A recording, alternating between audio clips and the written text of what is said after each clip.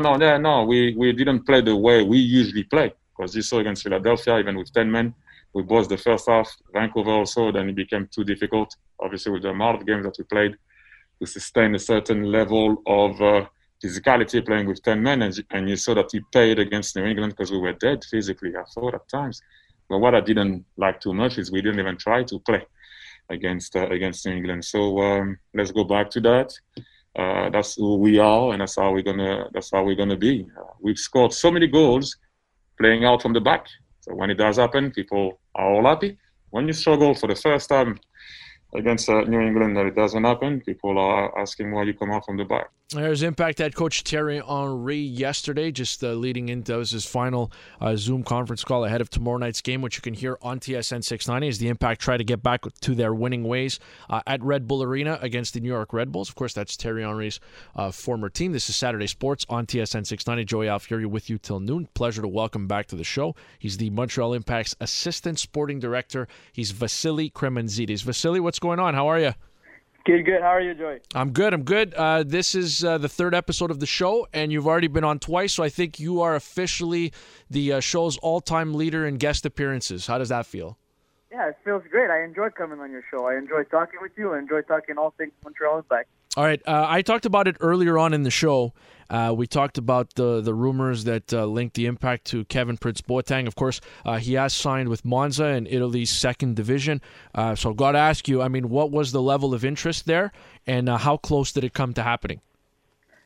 Yeah, well, look, first off, I listened to what you had said before, and listen, we won't comment on rumors that happen in the media. The rumors are rumors. However, our philosophy's been made clear on what we want to do, investing in younger players, and you can see that with several guys on our team, especially this season, namely Binks and Kiza, and we've had a few other guys in the last year as well with like Balou and players of that sort. So, with that being said, of course, if there's a possibility with an older veteran player that has a certain quality that can bring you a leadership presence in the locker room, you just bring something to the team, and of course, all of that comes at a good price.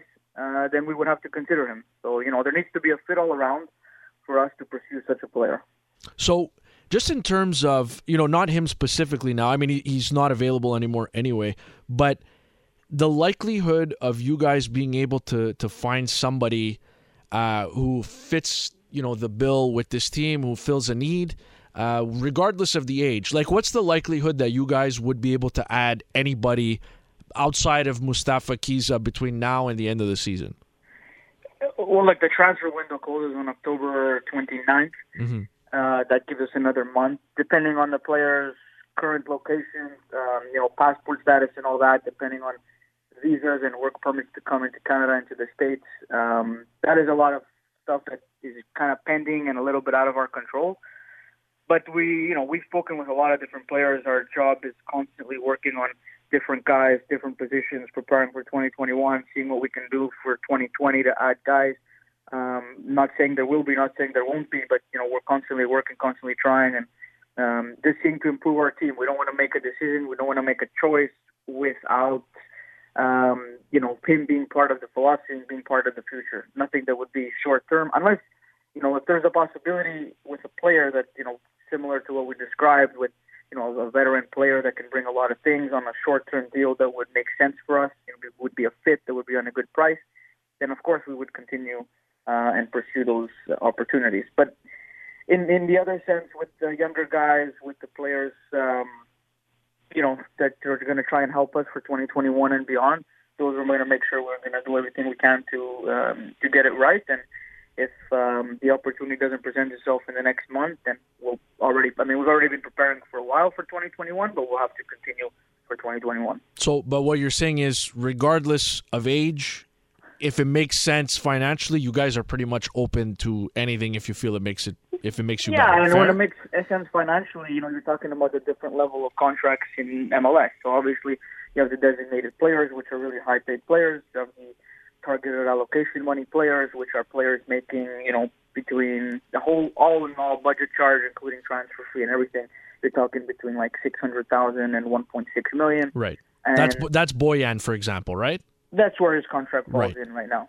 And then of course you have all your roster players which don't fall in any of those categories. And if you get a player, high quality and everything that we described with a veteran presence and can bring something to the team, then especially if he comes into the rostered salary, which would be under that $600K, then of course it could definitely benefit us, and we would look very closely at those opportunities. Right, but so I was debating this with somebody yesterday. Somebody was convinced that if a player like Kevin Prince Boateng comes to MLS, he's a designated player. In my mind, he's not a designated player. Is that a fair assessment? I don't want to comment on the player himself, but I mean, yeah, look, when we're not trying to get designated players in their mid-30s to come to our team, we prefer, at least under 30. That's who I think we have our guys at right now. Mm-hmm. And, in the future, try to get them even younger, with a possibility of, just investing in the players rather than just having them on the squad, as an expense, or more or less, for a lack of a better word. But investment on players, especially at that high level of financial investment, would be our ideal scenario. He's Vasily Krementzidis. He's the Impact's assistant sporting director, joining us on Saturday Sports with Joey Alfieri on TSN 690. I know when you were with us a couple weeks ago, you gave us an update on the player from Uganda, the left fullback that you've signed, Mustafa Kiza. You mentioned you weren't sure with the work permits and all that stuff if he was going to be able to join the team. Has there been anything new you can tell us about that? Any developments? Yeah, there's been a little bit of development.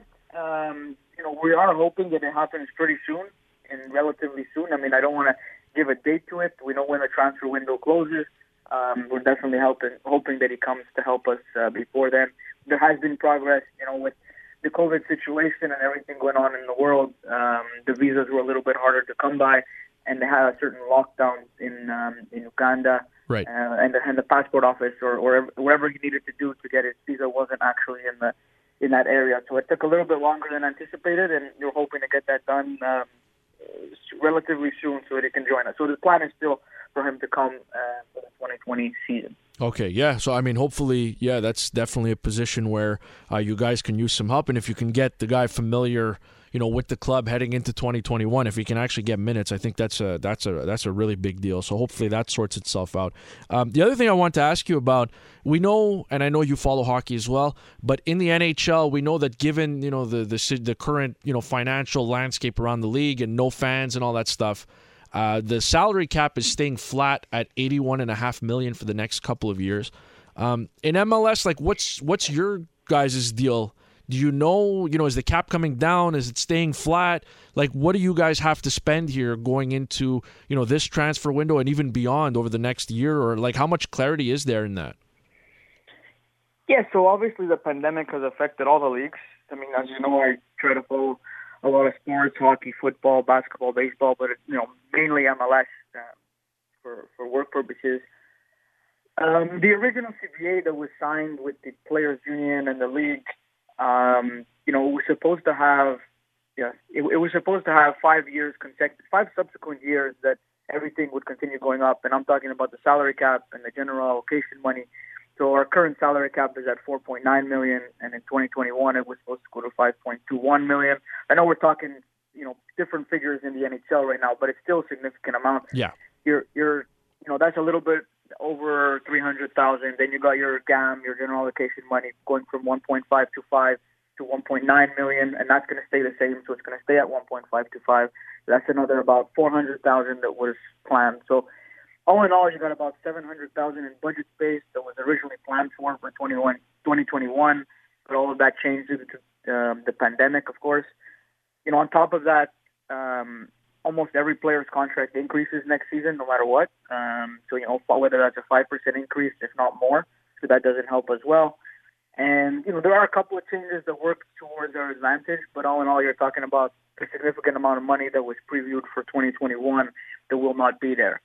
With that being said, though, we've tried our best to pre-plan, not pre-plan for a pandemic, of course, but try to pre-plan with our contracts.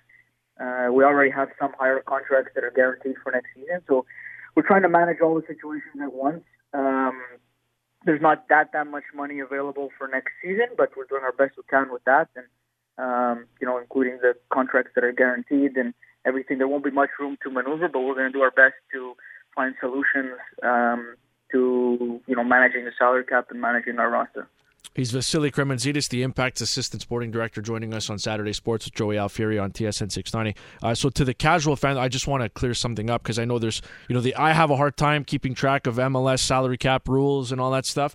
So you're saying $4.9 million cap, but teams do spend much, much more than that, right? Like you're not limited to 4.9 just because, I know there's some people who they always tweet me or text me during the show and they say, oh, you keep mentioning designated player. What does that mean? And it just basically means that, you can pay, for example, if we use the Nacho Piatti example from last year, you guys were paying whatever above, the $3, $4, $5 million for that player, but he only counts for, how much is it? Like 600,000? What's the amount? Yeah, let's just say about 600.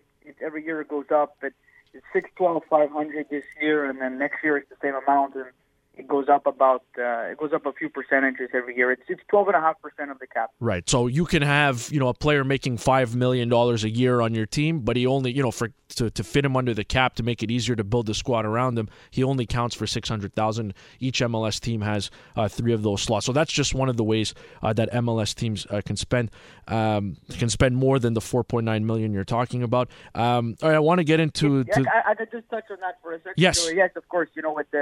You've got almost 2 different budgets, right? So you've got the $4.9 million with the GAM that is all provided for by the league, and then everything else is at the discretion of the club. So the DPs and the discretionary target allocation players, like Boyan and whatnot, like you mentioned before.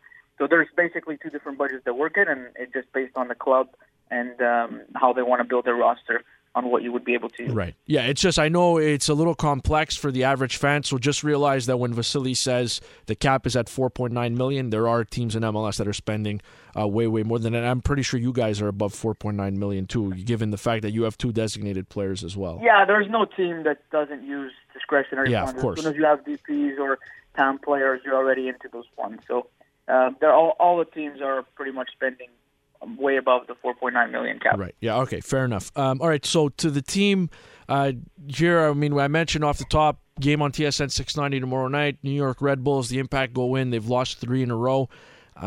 Just your overall impressions the last week, losing to Vancouver, Philadelphia, and New England. What have you seen? What have you taken away from those performances? Yeah. So I guess, a few things, right? We've got certain red cards in those games. Red cards for things we shouldn't be taking, things that have cost us the game. I think we've been playing quite well when we've had 11 guys. I think most of the games we've been competitive even with 10, but it's hard. The guys have played with a really, really tight schedule, so the guys have played a lot of games, and every team is in the same boat, so it's not just us.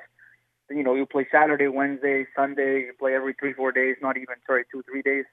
It becomes difficult. And, during the regular season, when this happens once every month or once every 2 months or whatever it may be, you can manage it. You can either rotate your squad or you can prepare for it. But now you have all of these players, all of these games, all the players getting tired with all of these games coming together.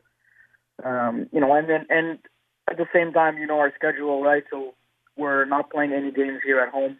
No games in Montreal for the rest of the season, unless, of course, something changes with the laws and the government, but I don't think it will.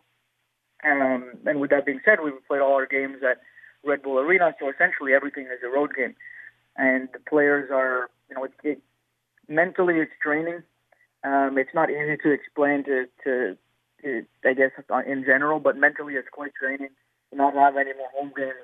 The players and the staff, they're away from their families for a significant amount of time, something that wasn't previewed during the year. I know we're all adapting in the meantime. But it's just difficult, So you shoot yourself in the foot with some red cards. You pick up a few injuries. Some take longer to heal than others. Mm-hmm. You've got a tight schedule of games.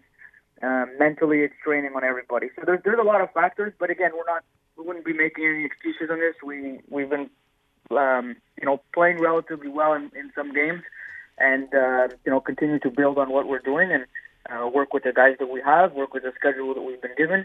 And, do our best possible from here on out. There's still quite a few games remaining. We still sit in a playoff spot. There are positives that are going on right now as well with the team.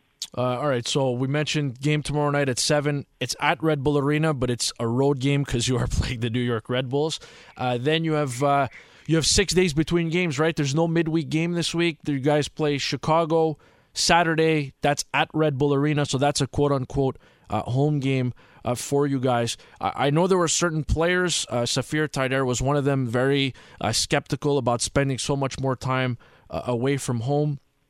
Do you think, like, with this hole in the schedule here, I mean, it's not really a hole, it's 6 days, but do you anticipate the team, like the players, are going to be able to come back and see family between Sunday and Saturday? So the coach is still evaluating that. We're leaning in that direction. I know it's tomorrow after the game that we would, if we did come back, we would travel tomorrow after the game, come back for 2-3 days, and then head back out to New York. But they're still evaluating it, and they'll make a decision. It's we fly charter, so it's nothing that we don't have to make it too early. And they'll decide amongst themselves and speak with the team as well, and decide what they think is best. Yeah, I have one more for you, Vasily. We've noticed that ever since Jason DiTullio was announced as the U23 head coach, Patrice Bernier has taken on a different role. He's kind of a liaison, I guess, between the U23 and the first team. He's not with the team right now, so he hasn't been on the bench since that announcement happened. Is there any plan to name another coach before the end of the season, or is that something you guys revisit in the offseason? Well, normally we have one additional coach than what we normally would have in the future, like what many teams do. Mm-hmm. Patrice's role, it's pretty good liaison in between the teams. I mean, he's been with the academy, he's been with the first team. He's good with working with the younger guys, with the high-performance players, with our first team. And, if it was a normal season with them in Montreal, with the team in Montreal, he would be back and forth with both, working with some of the younger academy players that we've signed with the first team. So, yeah, look, he's back here in Montreal, of course. Working with the academy, staying with some of the younger guys to help in their development, and hopefully they can get into the first team too. All right, thanks for doing this, Vasily. And on a lighter note, your Patriots, my Raiders this weekend. How do you feel about going up against the high-flying Las Vegas Raiders? Hey, you're going to take a little bit of time to get used to that. Oh yeah. Change. No, look, I mean, obviously, I want my Patriots to win. I think we have a pretty good team. I think even for fantasy purposes, we put on some good points with some of those guys I have on the team. I know you have some of those as well. Yeah. And I want to say good luck to you guys, but I mean, I'm always supporting the teams that I like. So, you know how much I like football, and the Patriots are. I'm a fan of those. Maybe not a lot of people support that, but it's something I grew up with, and it's always fun on Sunday to watch those. And we'll have a little rivalry going between me and you, I'm sure, during that game. You cannot have Cam Newton, and all the best the rest of the way, right? Thank you very much, Joy. That's yeah, you too. That's Vasily Krementzidis, the assistant sporting director of the Montreal Impact. So didn't deny the reports about Kevin Prince Boateng. Reading between the lines, I think it kind of goes back to my opinion that I gave you off the top of the show, that they're open to adding older players, but they would obviously have to come at the right price. And clearly, he chose to go to Monza. It's a different story. So the Impact move on. And as Vasily said, maybe there is an addition, maybe there isn't. The transfer window closes at the end of October, so they do still have some time if they want to make a splash or just a tweak here, a tweak there. But very interesting to follow this developing story with the Montreal Impact and having to play their home games at Red Bull Arena. It's a big one tomorrow night. Get back to your winning ways. Try to put this 3-game losing streak behind you. And the big thing is, just see who's fresh, who's available to go. We know that Safir Taider missed the last game, and there's a couple other guys that are out with injuries as well. So we'll definitely be keeping an eye on the Montreal Impact tomorrow night right here on TSN 690. Pregame coverage beginning at 6 o'clock. The NHL's buyout window opened yesterday at 5. Many have speculated that it's time for Marc Bergevin to buy out the remaining years on Karl Alzner's contract. I'll tell you why buying out Alzner doesn't make sense for the Canadiens this year. This is Saturday Sports. Joey Alfieri on TSN 690. There was definitely more to consider this time around than when we signed after I was traded. Before my wife was pregnant with our first son, and now we have 3. And the oldest is at the age where he has to start school. So we had to do some research on things like that to make sure that, not only would it be a good fit for my career and my hockey, but also for my family. There's Jeff Petry after signing that 4-year extension worth $6.25 million per year with the Montreal Canadiens yesterday on his Zoom call. This is Saturday Sports on TSN 690. I'm Joey Alfieri with you till noon. And just a reminder, former Als All-Star linebacker Tim Strickland will be joining us just after 11:30. I love in that clip with Jeff Petry, he goes, last time I signed, we had one son, and now we have three. You heard the sigh there. I'm sure those three boys, probably a handful for the Petry clan, but happy to see Jeff and the family sticking around Montreal for the long-term future. The buyout window for the NHL opened yesterday at 5 p.m., and you may have noticed the Ottawa Senators put Bobby Ryan on waivers with the purpose of buying out his contract. And, of course, chatter on the Twitterverse and amongst Montreal Canadiens fans was, well, hey, I mean, if Bobby Ryan's being bought out, this is the perfect offseason to buy out Carl Alzner's contract. And just taking a look at Alzner, he's got 2 years left at $4.625 million cap hit per season. And I mentioned it a couple times throughout the show, and I'm going to finally explain. I'm going to show my work now, even though I was told when I took this job at TSN 690 there would be no math. But look at me breaking down hockey analytics, breaking down salary cap stuff with the Montreal Impact, and explaining to you why buying out Carl Alzner this season or this offseason doesn't make sense. All right, so we mentioned $4.625 million left this year, $4.625 next season as well. So if you do buy out Alzner, here, you know what? I'll tell you right now.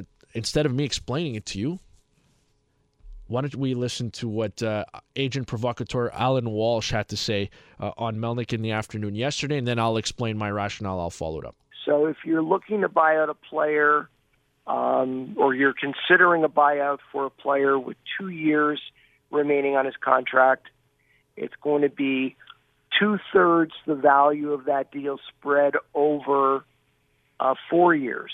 That's a significant amount of time when you don't know what the NHL landscape is going to look like 3 and 4 years out. Buyouts come with a specific cost.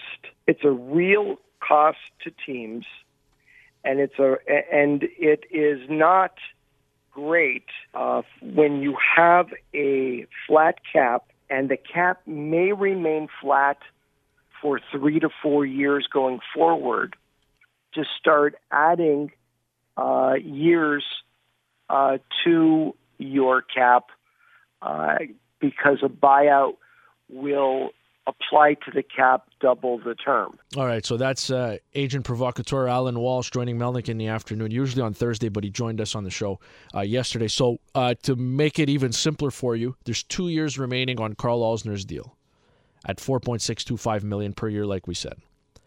To buy him out, you've got to pay him 2/3 of that money, the total $9.25 million, and you have to spread it out over double the years remaining on the contract. So he has 2 years left on his contract. You've got to pay him that 2/3 over 4 years. But thanks to our good friends at Cap Friendly, who have their buyout calculator that I'm sure gets a workout in this city in particular and throughout the NHL. I know I use it probably more than I should. This is how the breakdown would be. So if you bought out Carl Alzner this year, the cap hit, the dead money that you take on the cap next year is $3.958 million for the 2020-2021 season. It would drop down to $1.958 million for 2021-2022, and then it shrinks down to $833,000 in 2022-23 and 23-24. So for this year, if you buy out Carl Alzner, you have almost $4 million of dead money on the cap. His cap hit, if he's on the team, is $4.625 million. And although you can't bury full contracts in the minors anymore, you can still send a player down to the minors and save up to $1.075 million. So if you keep Alzner and send him to Laval, you would save $1.075 million on the cap. If you buy him out, not only do you have to pay him for the next 4 years on your salary cap, but for 2020, 2021, you'd only be saving $666,667. So keep him on the team, send him to Laval, you save $1.075 million. Buy him out in the next couple weeks. Not only do you have to pay almost $4 million on the cap this year, you also have to pay him for the next 3 years at those smaller amounts. So, unfortunately for Karl Alzner, it looks like he's going to be sticking around Montreal, Laval, but it doesn't look like he's going to be able to go out and sign with another team that might be willing to give him an opportunity at the NHL level. That's just that's the situation he's in. I feel for Karl Alzner. He's a professional that's played a ton of games, had a long Ironman streak that snapped here when he was made a healthy scratch, but it looks like he's going to be sticking around Laval for 2020, 2021, whenever that season gets going. And I mean, this is from a business standpoint, right? So if the Canadians want to do what makes the most financial sense, then they don't buy him out and they just ship him to Laval for a year, and then they revisit the buyout next year. If they're thinking of doing him a favor, they buy him out and have him go look for an opportunity elsewhere, then that's something else. But if they're going to do what's best for business and what's best for them, which I think that's what they're going to do, you do not buy out Karl Alzner this offseason, and you probably wait till next year. He was a Grey Cup hero for the Alouettes back in 2002, and he excelled under legendary head coach Don Matthews. Former Als linebacker Timothy Strickland will share some of his great stories with us on Saturday Sports with Joey Alfieri on TSN 690. Now it comes down to this. A 2-point convert to tie. Ray looking end zone. Vaughn, incomplete. And Montreal with a 2-point lead and 19 seconds left. And Chris, remember 2 years ago, it was a missed 2-point convert that cost the Alouettes a chance to win the Grey Cup. You know what? They tried to get it in the year 2000. Tried to get the 2-point conversion to Haskins. He tripped on the goal line. It fell. BC won the cup. What a great job in this case of Strickland following the very elusive Terry Vaughn, who was there trying to clear it out, get him to the flat. Strickland, nice job of going there. Yeah, welcome back. Saturday Sports on TSN 690. How about that visit to the time machine? Back in 2002, the Montreal Alouettes taking down the Edmonton Eskimos in the Grey Cup. That was Tim Strickland's rookie year with the Alouettes, and he made that huge play on the 2-point convert on Terry Vaughn. The Alouettes were up by 2 at that time, and we know what happened next. They held on to win. And partly that was thanks to what Tim Strickland was able to do on that play. And you may remember we played this with Uzuma Okeke, the left tackle for the Als in that game, the Hall of Famer, a couple weeks ago. Jermaine Copeland returned an onside kick for a touchdown, and that's all she wrote. The Alouettes' 25-year Grey Cup drought was over. Talk about that and so much more. Football in this city. He was 3-time CFL East Division All-Star and a Grey Cup champ, as you heard right there. Tim Strickland from his home in Memphis. Tim, what's going on, man? Thanks for joining us. Man, everything is love, man. Thank you for having me on. Everything is good. Just a great day right now. Yeah, man. So, look, you made a lot of plays you were here from 02 to 07. You made a lot of plays, but when somebody says Tim Strickland, that play, your rookie year, 2-point conversion, Grey Cup on the line, that's the play that I think of. Take me back to that time. Were you expecting that it was going to come your way? Because Terry Vaughn, who later became your teammate, one of the best to ever do it, one of the best receivers in CFL history. Take me back to that play, man. What do you remember from that play?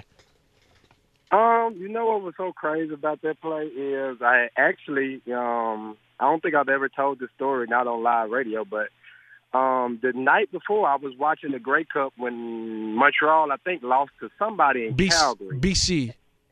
Yes. Okay. So now the offensive coordinator for Montreal Alouettes was, I think, Danny. But anyway, it was Danny Machocha. Danny Machocha is now. Yeah, he's Danny Machocha. He's the GM.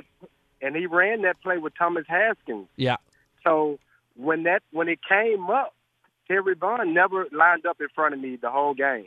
So, and really, I really just knew the play. I knew the play because I had seen it the night before. He had ran the same play. I think try to win the Grey Cup. I don't know if they got it or they missed it. I can't remember. I don't think they got it. They didn't. He came back to the same play, and I really just sitting on it. And that's how I kind of played out. Just me watching the game the night before, sitting in my hotel. I saw that play, and on top of Terry Vaughn never lined up over me.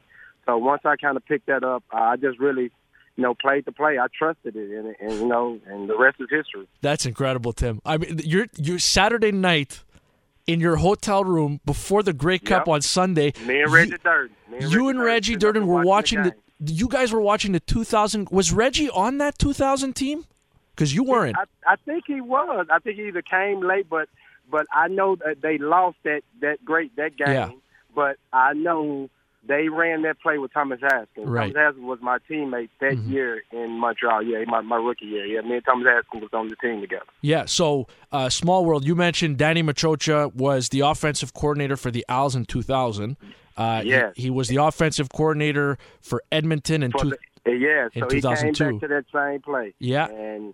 And I had, I just knew I knew it was coming because, Terry Vaughn never lines up over me. And, so when he's lined up, and he comes behind that line of scrimmage, I was just sitting on there. It was just a great job, really, between Dirty and getting his hands on his receiver to allow me to play over top of him and stay on top of Terry Vaughn just to make a play on the ball. And I'm not sure if you're aware, Tim. I don't know how closely you're following. Obviously, with no CFL season, it's tough to follow. But this winter, the Alouettes named Danny Machocha. He's done a great job this winter, but he's their general manager right now. Oh, okay. Well, yeah, man. But he's a great guy, man. Always gave us problems. And matter of fact, that next year in the Grey Cup, they came up with a great scheme to beat our blitz. So it was just a chess match, man. That's all it is. And I won that one, but the next year they came back and beat us. And by having a plan for our blitz. He's former CFL East Division All-Star linebacker for the Montreal Alouettes. Tim Strickland joining us on Saturday Sports with Joey Alfieri on TSN 690. All right, you mentioned the following year you guys lost to Edmonton. In 2004, you didn't make the Grey Cup. In 2005, you lost to Edmonton again with Danny as the head coach. And then there was the controversial one that I'm still not over, by the way, in 2006 with BC. Which one of those hurt the most? The overtime in BC. 2005 to Edmonton. And it's only because it was our only fault. I mean, like, that kickoff return killed us, and our best special team player in the league missed a tackle, which never happens. I can't think of my boy's name right now, but he never missed it. Matter of fact, he was a Pro Bowl in the NFL. I just can't think of his name right now. But he missed the tackle and the kickoff returner, which I can't think his name. He took it to the house, and then we gave up two plays, which we knew the play was coming. It pretty much almost like 2002 Grey Cup. They lined up in the slot, which he never lines up, and we gave up two corner routes to him. Which Jason Jason Tucker was coming.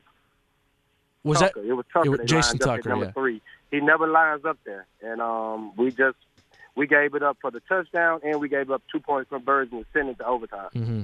Yeah, and I remember you guys came back. That was 2005, like you said, in BC against Edmonton, and you guys were down big after the first half. You guys came back in the second half in a big way, and you guys took the lead and then lost in double overtime. I remember Anthony Calvillo had a pass in double overtime. It was batted down at the line. I want to say that was Joe Montford, and Calvillo caught it again and threw it into the end zone, and Kerry Watkins dropped. It wouldn't have counted anyway. No, I remember that though. Yes, I do remember it. Yeah, man. We had some heartbreakers, man. Even the one, my last one in I think it was against BC. A controversial call. The ref blew the whistle too early, and Chip picked up a fumble. That would have gave us, I think, the lead in the game. Like, we was clearly a touchdown. Yes. And it was clearly a touchdown. I mean, we had actually planned. It was a defense we had came up with all week. And it worked. We got to the quarterback, stripped him, and Chip picked it up for the touchdown. And for some reason, the ref blew the whistle. Yeah, I think Tim, sorry to cut you off. I think that was in Winnipeg. And, yeah, Winnipeg. That's when it was. Yeah. And there was you guys were playing BC, and I remember all the talk was about how Casey Printers was the quarterback for BC was the MOP that year, but they still decided to go with they went with Dickinson at quarterback in that game. Yes, I wish they would have went with the other dude. That dude, man, he was so tough, man. I'm trying to tell you now. He beat us that game, but with the one time we made him make a mistake, we didn't get to cash in on it, and that changed the whole momentum of the game. And when they blew that play dead, because Chip was gone to the house. Mm-hmm, yeah. So for those who don't remember, the fans listening that don't remember the 06 Grey Cup, there was a strip sack on Dave Dickinson. Chip Cox picked up the ball. And he ran like there was nobody around him. He was the fastest guy on the field anyway. And he was gone. Mm-hmm. He was done. And that would have given you some insurance, some breathing room there. Yeah. But they called Dickinson down by contact, so they blew the play dead. You guys challenged it. They reviewed. They overturned it. You got the ball. Get the touchdown. Yeah, you did. Yeah, and it would have changed because their defense was good, and we couldn't move the ball on them, and that would have just changed the whole momentum of the game. Yeah, it's not like you're holding on to those. It's not like you're holding on to a grudge, though, ain't it? No. But I mean, like I tell my wife and my kid, I remember the losses more than I do remember the wins. Yeah, but, no kidding. I could just remember certain plays, man, that got away from us that, could have changed history. Instead of saying a one-time champion, 2-3-time champion, man, that's big to me, So, but. It is what it is, Joey, and, man, I wouldn't trade it, for the world, man, in my time in Montreal, and that's for real. It's Saturday Sports on TSN 690. Joey Alfieri with you till noon in conversation with former Alouettes All-Star linebacker Tim Strickland. Tim, how often do you bust out the 02 Grey Cup ring?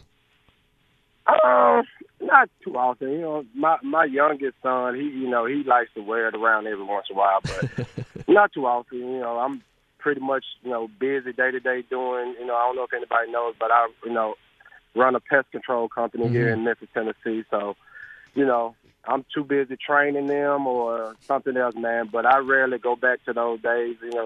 I'm just busy, running the business right now. But, when I have to, I go back and talk about it. My time in Montreal was awesome. Like I said, I wouldn't trade it for the world. Did you keep anything from your playing career, like outside of the ring? Is there anything you kept? Yeah, I got jerseys and things like that, and that I hang up around the house and stuff like that. But it's I don't sit back and brag on those days or nothing like that.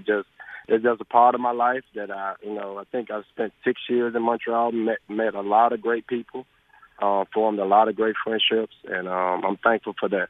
Yeah, one of the guys or one of the people I know you were particularly close with, and I don't know how many people remember this, but when Don Matthews went to Toronto after Montreal, you actually followed. You joined them. I don't think you played for the Argos, but I know that I didn't play because I was coming off a shoulder, right? And my shoulder never quite healed, and I really wasn't in shape. But I tried, but it really wasn't gonna work out. My days were done, man, and so I just kind of left it at that, and I moved on. But man, Don was my guy. Always kept it, between the lines, and always held guys accountable. I mean, I think that was one of his best ways of getting the best out of people. And for some reason we took a liking to each other because I was the same way, I think. Give me your best, the best Don Matthews story I've never heard. Rated R or PG? I mean, we can walk a delicate balance. Give me. I mean, if we can let's clean up the language. Oh man, Don, man. I mean, one thing I kind of think I kind of something I take like when I come to work, man. Whenever you step across those lines, man, I need your best performance, and that's kind of how I move every day, I'm just trying to think of one episode of Don. He had so many, man. I know one of no, I can't use that. Man, I don't know right now, Joey, man. You done called me. I'm trying to give you one delicate one, but he had a lot of sayings, but you can't say them on radio. Yeah, I know. I got you. Yeah, man. But I guess one of the stories I kind of remember, man, about Don. I don't know if it's good or not, but man, I just remember him cutting the guy for trying to hit on one of his girlfriends. So that's kind of. I don't know if he was made the team or not, but I definitely know he made a mistake of trying to hit on that woman, man. I do remember that. Hold on a second. Tim, hold on. We got to back up a second. You're telling me that there was a dude on your team who tried hitting on the head coach's girlfriend? I think that might have been my first year in Montreal. That's kind of like my introduction done, man. That's like I remember a guy. I think I don't know if we was in a preseason game or something like that. And the guy hit on her. I don't even know if he knew that was his girl, because she was a young girl. Yeah. Nice looking. And I guess he hit on her, man. And that thing, dude was packing his bags, man. So that's kind of done, man. Done. But, like I tell people, man, one thing about it, man, when it came to off the field, you can say what you want, but when it came to getting the best out of people, he was one of the best. And there's a lot of things that he does that I even apply to my kids and how I run my business, man. So I learned a lot from that dude. Yeah, I think with Don, I mean, obviously I was really young when he was here, and I got to interact with him as a fan, so I never got that. I know how tough he was with the media, but he always struck me as a guy that probably had a really good sense of humor behind closed doors. Is that fair? Oh, yeah, man, yeah. And the thing about it now, he'll stick his neck out. He took he took a lot of heat for his players. So, you got, that's how, I think that's how some guys, stuck to him, man. And me, man, I'm a professional. So, me and him never had a problem, So a lot of guys thought he played favorites, but we really didn't, It's just the conversations we had. And a lot of time it was just really about game playing. That's what people don't even understand. They think I go to his car, we be talking about something else, man. I'd be talking about trying to get a win. Yeah. And that's why we came up with so many great ideas. Sometimes even putting in defense the day of the game. Yeah. You understand? And running that defense the whole game. That happened, and that's just the trust he had in us and the stuff we did. Now, we had great defenses back then. I mean, we had guys that really got after each other and held each other accountable. So, man, I had a lot of great times with Don. Tim, the thing is and now it's it's become very common. You see these exotic blitzes and all that stuff. But I remember you guys under Don, like you guys would rush everybody. Like you guys would rush the house. Like I remember, we ran zero, probably to perfection. You understand? And running cover zero, and I look at some of these even people in the NFL trying to run that, they still don't have any idea how to do it. And with simple fact, we got away with it because we created a system where you couldn't be what he called a sack slut. You know what I'm saying? You had to take one for the team. And like if you getting blocked, you had to take that block. You can try to beat them. You have to let the guy who's going to come free. And a lot of time it was me. A lot of time it was Butler. A lot of time it was KJ. I mean, KJ literally won Defensive Player of the Year off one blitz. Yeah. That just might go blitz and us playing man-to-man. And a lot of times people thought we were doing a lot of exotic stuff. We wasn't. We were playing a lot of man-to-man, meeting people at the line of scrimmage, getting our hands on people. I don't even know how much you can even do with that right now in the CFL. But, man, we had great cover guys.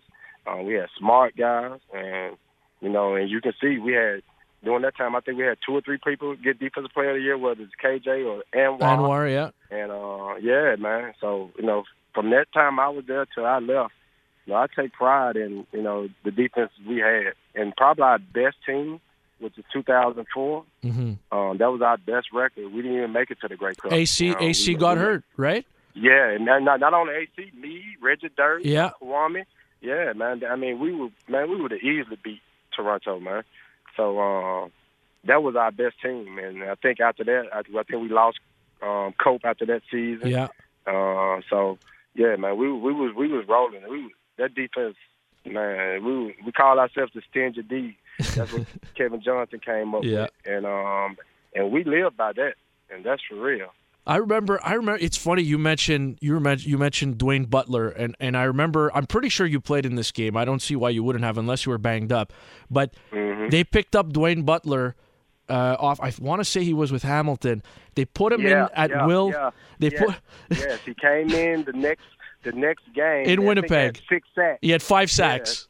Yes, 5 sacks. Yes, and that was just strictly a scheme. You know, they put that back to me on 0. You know, I know I'm not coming free unless he switches over to go get Butler. But Butler came free every single time. Yeah, and he got 5 sacks in his first game. And then, man, that defense was so scary, man. I remember us making what was my guy, the quarterback at Winnipeg at this time, Kahari. I remember us making Kahari fumble. He was looking at me so bad, he forgot the snap was even coming, and fumbled the ball. We playing in Montreal, man. That defense, man, we made a lot of people, like quit, like for real. I mean, a lot of teams, a lot of offenses. So, that's why I give it up to Machocha, Edmonton, them, because them games were epic. Even the regular season games back in those days. You might be aware, Tim, but I might blow your mind. You know what Kahari's up to right now? What are you doing? He's the head coach of the Montreal Alouettes. Oh, man. I think I knew that. Yeah. That, man. But tell Kahari, I said what's that. But I remember me walking up to that line of scrimmage, man. Kahari was looking at me so much, he forgot the ball within the snap. Man. The ball hit him right in his face, man. So I remember that, man. Our defense was scary, man. I mean, me, KJ, Deep Butler, Anwar, Phillion, man. Come on, man. You didn't want to see us. Not like that. Yeah, Ed Phillion actually worked with, he was a colleague of mine here. He was the color analyst for Alouettes games on TSN 690. And now he's out coaching with Concordia University. So Ed still... Yeah, I follow him on Facebook. Me and Phillion keep up with each other. That's my guy, man. Man, we had, like I said, I mean, I can remember, man, one time my rookie year, and Coach Dunn put on a video of us. I remember one time, man, they threw that ball all the way out to the far hash, man, and all 12 of us was on the tackle. Like I said, our defenses were, man, we bought in, and it lasted for like 5 or 6 years. All right, there was one Don Matthews thing I missed that I wanted to get to, and you were talking about how sometimes he played favorites, and I know a big storyline going into the 2002 Grey Cup was Mike Pringle versus Lawrence Phillips, and Lawrence Phillips ended up getting the start. Mike Pringle left, went to Edmonton. Like, what do you remember? Like, what do you remember? How touchy was that situation? How did Don manage it, and how was it around the room? Like Pringle versus Phillips. Now I'm just telling to be real. Like when I was there, like me and Lawrence Phillips came in with each other. Like we was rookies in in the CFL. Yeah. And Mike had been around a while, and I just think at that time, Dunn he had brought in Lawrence, but Mike had a stronghold. He was the man there. So and at that point in time, I mean, it's Lawrence Phillips, man, and Dunn did it, played both for. I can't even remember how much Pringle played that year, though. I don't think did he play a lot that year? I don't think he played. I don't think he played much. That much. Yeah, so I don't know if he got hurt or whatever. I can't remember, but I just don't remember him being really a part of that locker room back then. Like, I think it was more of a new era, but he got picked up by Edmonton, and he got his revenge on him. Perfect. I mean, so he proved he wasn't done, but at that time, and it's a business. Everybody gets moved. And Joe Montana played for the Kansas City Chiefs, so it's just part of it, man. And but at that time, it was just a new era coming in. Dunn brought in his people, and we bought in, So, and that's that on that. Like I said.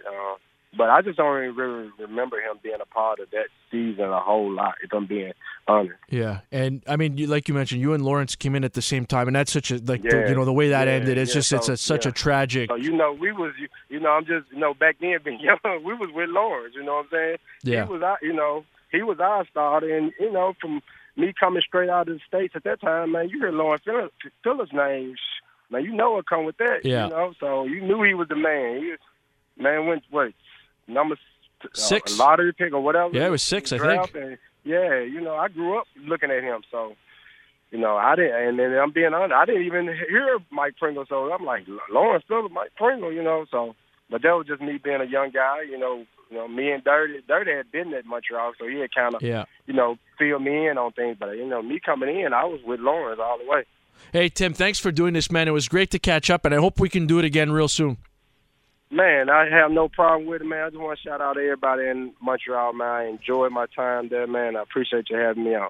That's Tim Strickland, formerly of the Montreal Alouettes, had a fantastic career in Montreal, Grey Cup champ, 3-time East Division All-Star in the CFL. And yes, he did join the Argonauts toward the latter stages of his career, but we won't hold that against him because Tim's a good guy, and he's making things happen out in Memphis. Really cool to catch up with Tim Strickland. That's all the time we have for today, folks, on Saturday Sports on TSN 690 with Joey Alfieri. Special thanks to Tim, who we just heard from. Jason Paul of WaveIntel.org broke down the Canadians from an analytics perspective. Vasily Krementzidis, the assistant sporting director of the Montreal Impact, joined us earlier on this hour as well. If you missed any of the conversations, any of those conversations, you can check them out momentarily, tsn690.ca. Have a great rest of the weekend, everybody.